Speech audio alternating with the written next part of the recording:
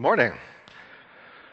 So this morning we're going to be continuing journeying through the book of Exodus together, and we're calling this series Into the Wilderness, and we're exploring the ways that God's people, the way that we are led into the wilderness, and when we find ourselves in the wilderness, the spiritual challenges that we face as we are there, and what does it mean for us. And this morning, I hope you don't mind, we're going to read a lot of Bible here for a second, and I'm going to be in the book of Exodus, and I'm not going to put the verses on the screens because it is a lot more than usual.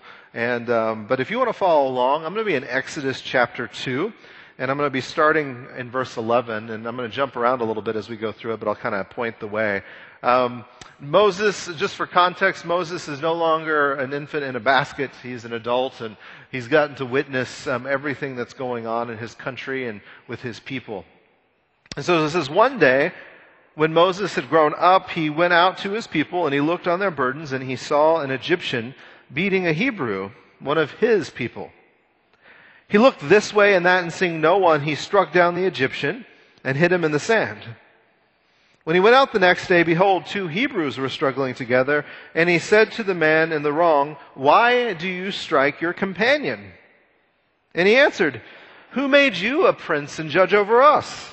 Do you mean to kill me as you killed the Egyptian?" Then Moses was afraid and thought, "Surely this thing is known." And when Pharaoh heard of it, he sought to kill Moses. But Moses fled from Pharaoh and stayed in the land of Midian, and he sat down by the well. I'm going to jump down to chapter 3. Moses has kind of went into the wilderness, and he's tending to the flock. And in chapter 3, verse 1, it says, Moses was keeping the flock of his father-in-law Jethro, the priest of Midian, and he led his flock to the west side of the wilderness, and he came to Horeb, the mountain of God. And the angel of the Lord appeared to him in a flame of fire out of the midst of the bush. And he looked, and behold, the bush was burning, yet it was not consumed. And Moses said, "I will turn aside to see this great sight, why the bush is not burned." When the Lord saw that he turned aside to see, God called him out of the bush, "Moses, Moses." And Moses said, "Here I am." And then he said, God, "Do not come near. Take your sandals off your feet, for the place on which you are standing is holy ground." And he said, "I am the God of your father, the God of Abraham, the God of Isaac, and the God of Jacob." And Moses hid his face because he was afraid to look on God. Then the Lord said, "I have surely seen the affliction of my people who are in Egypt, and I have heard their cry because of their taskmasters, and I know their sufferings. And I have come down to deliver them out of the hand of the Egyptians, and to bring them up out of the land to a good and broad land, a land flowing with milk and honey, to the place of the Canaanites, the Hittites, the Amorites, the Perizzites, the Hivites, and the Jebusites. And now behold, the cry of the people of Israel has come to me, and I have seen the oppression with which the Egyptians oppress them. Come, and I will send you to the Pharaoh, that you may bring my people, the children of Israel, out of Egypt." But Moses said to God, "Who am I that I should go to Pharaoh and bring the children of Israel out of Egypt?" And God said, "But I will be with you, and this shall be the sign for you, that I have sent you. When you have brought the people out of Egypt, you shall serve God on this mountain." Then Moses said to God, "If I come to the people of Israel and say to them, 'The God of your fathers has sent me to you,' and they ask me, 'What is his name?' what shall I say to them?" God said to Moses, "I am who I am." And he said to say this to the people of Israel, "I am has sent me to you." God also said to Moses, "Say this to the people of Israel, 'The Lord, the God of your fathers, the God of Abraham, the God of Isaac, and the God of Jacob, has sent me to you.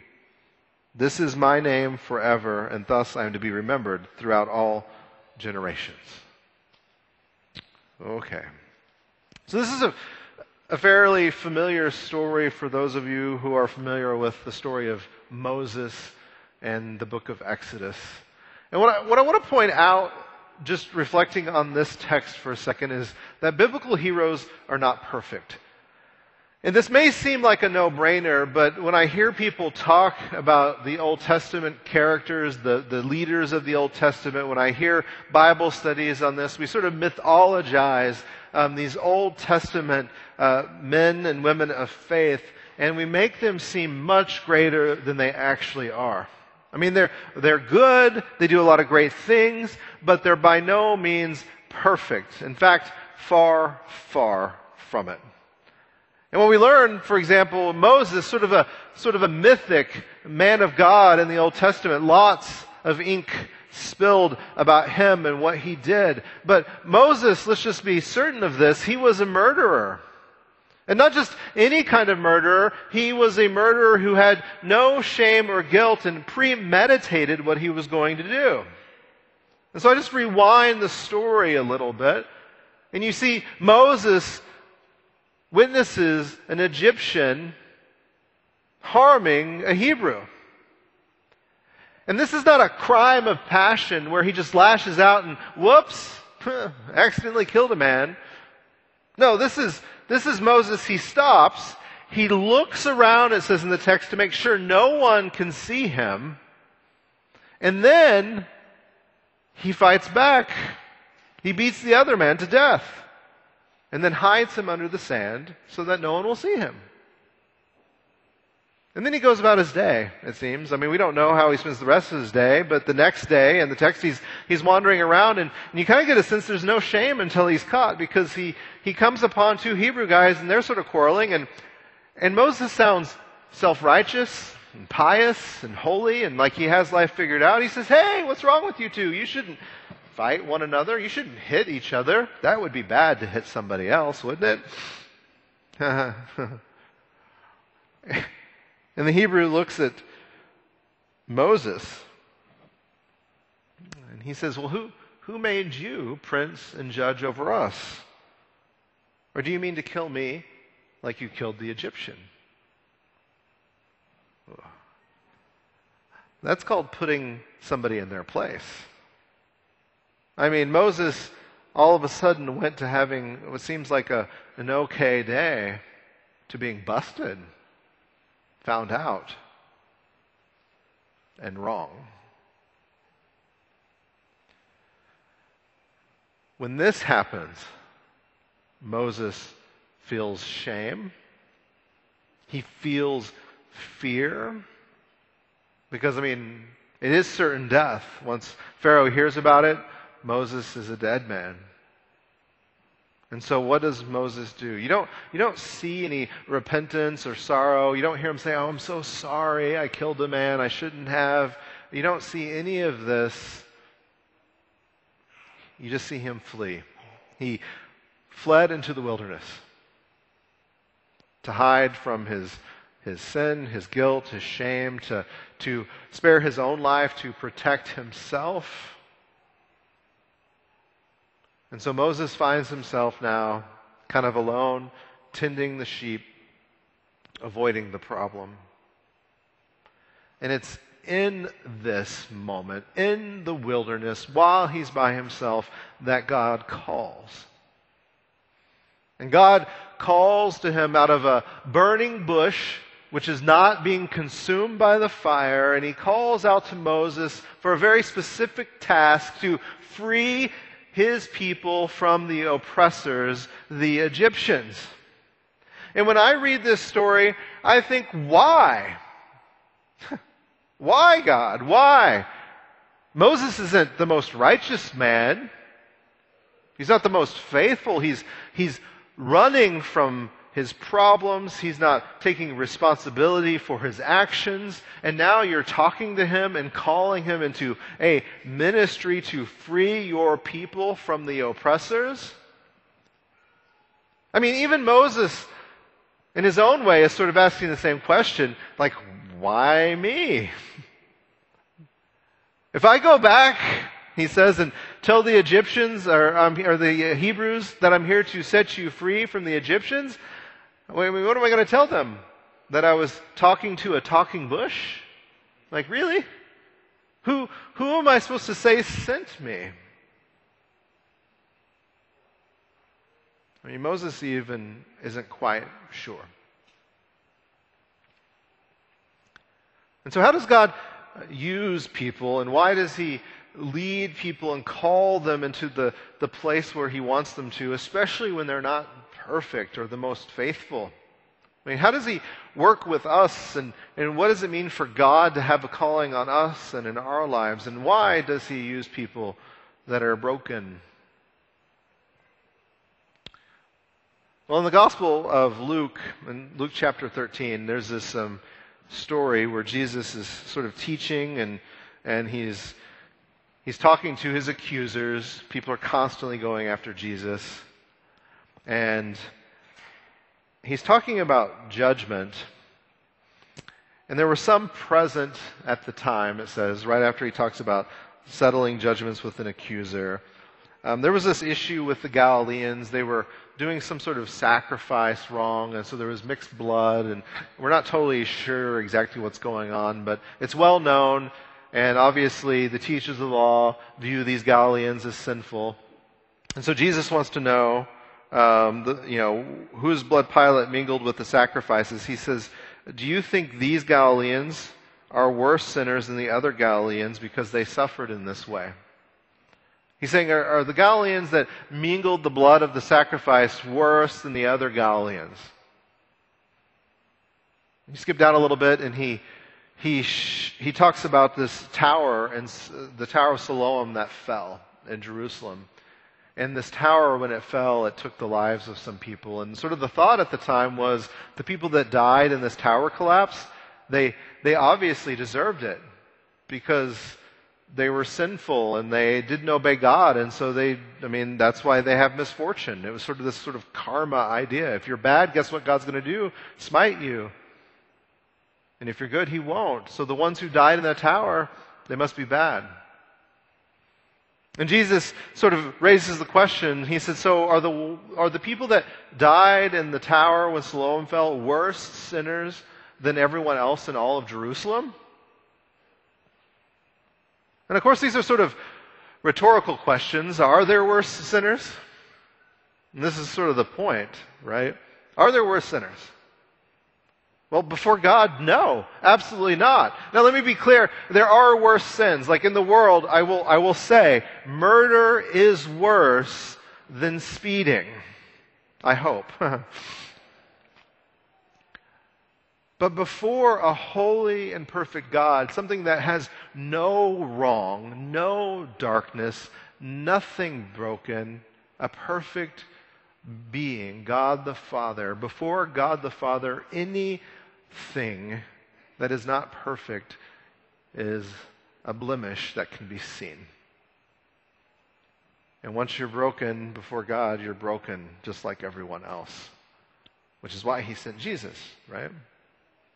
Because before God, every sin is equal. We're not better than anyone else. Moses was certainly not better than the two quarreling.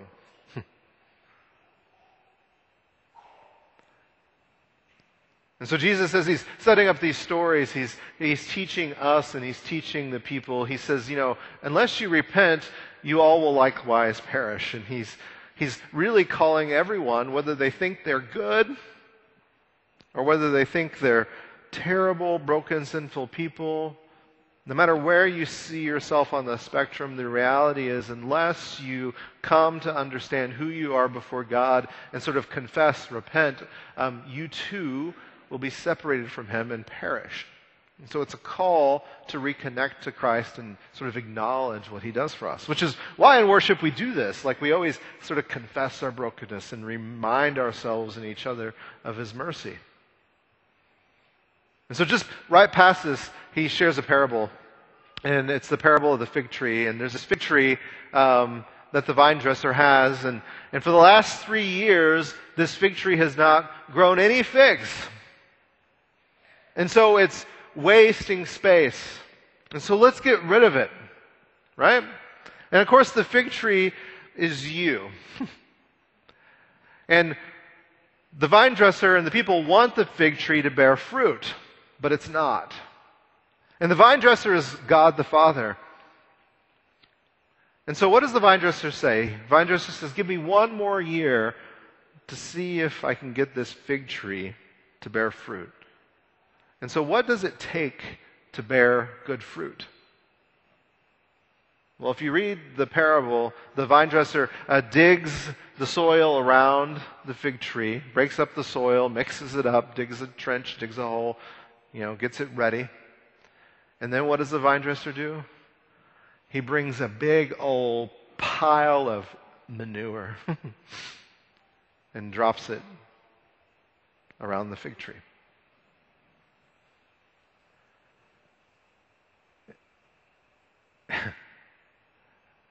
And so what you start to get a sense of is that sometimes it takes a little bit of manure to bear good fruit.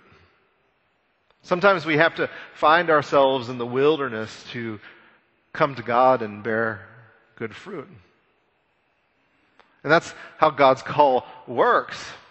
He doesn't call perfect people because there's no such thing. He calls people that are in the pile of manure.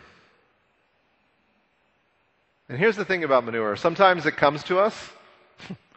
It rolls downhill, so to speak, from other people because they introduce it in our lives by choices they make and actions that they take.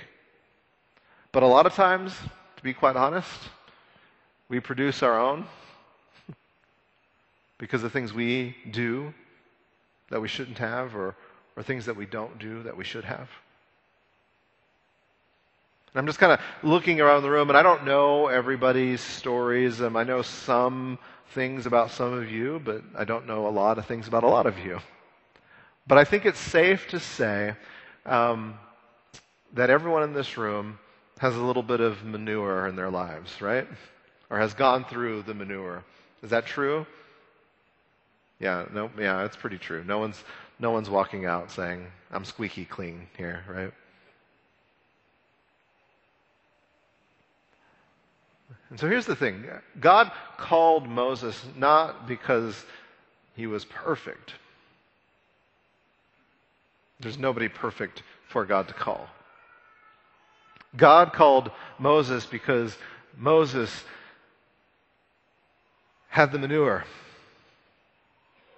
had the experience, was in the wilderness, had no place to turn but to fully trust in God. And because he fully trusts in God, he's going to bear fruit.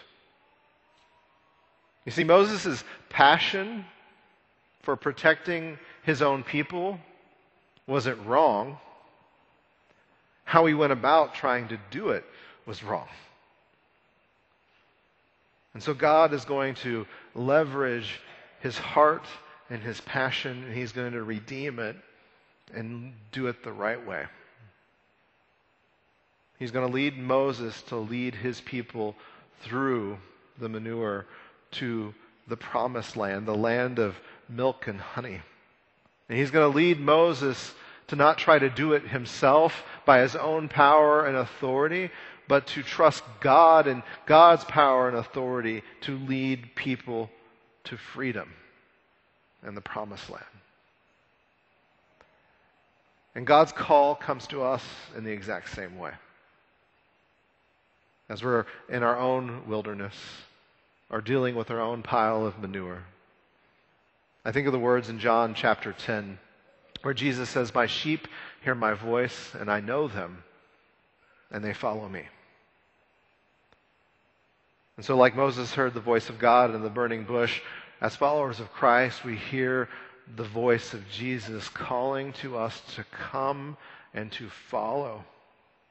And just like God, through Moses, led the Hebrews and the Israelites into the land of milk and honey, to the promised land, God, through his Son Jesus, who calls us to come and follow him, will lead us to the promised land of life everlasting and resurrection.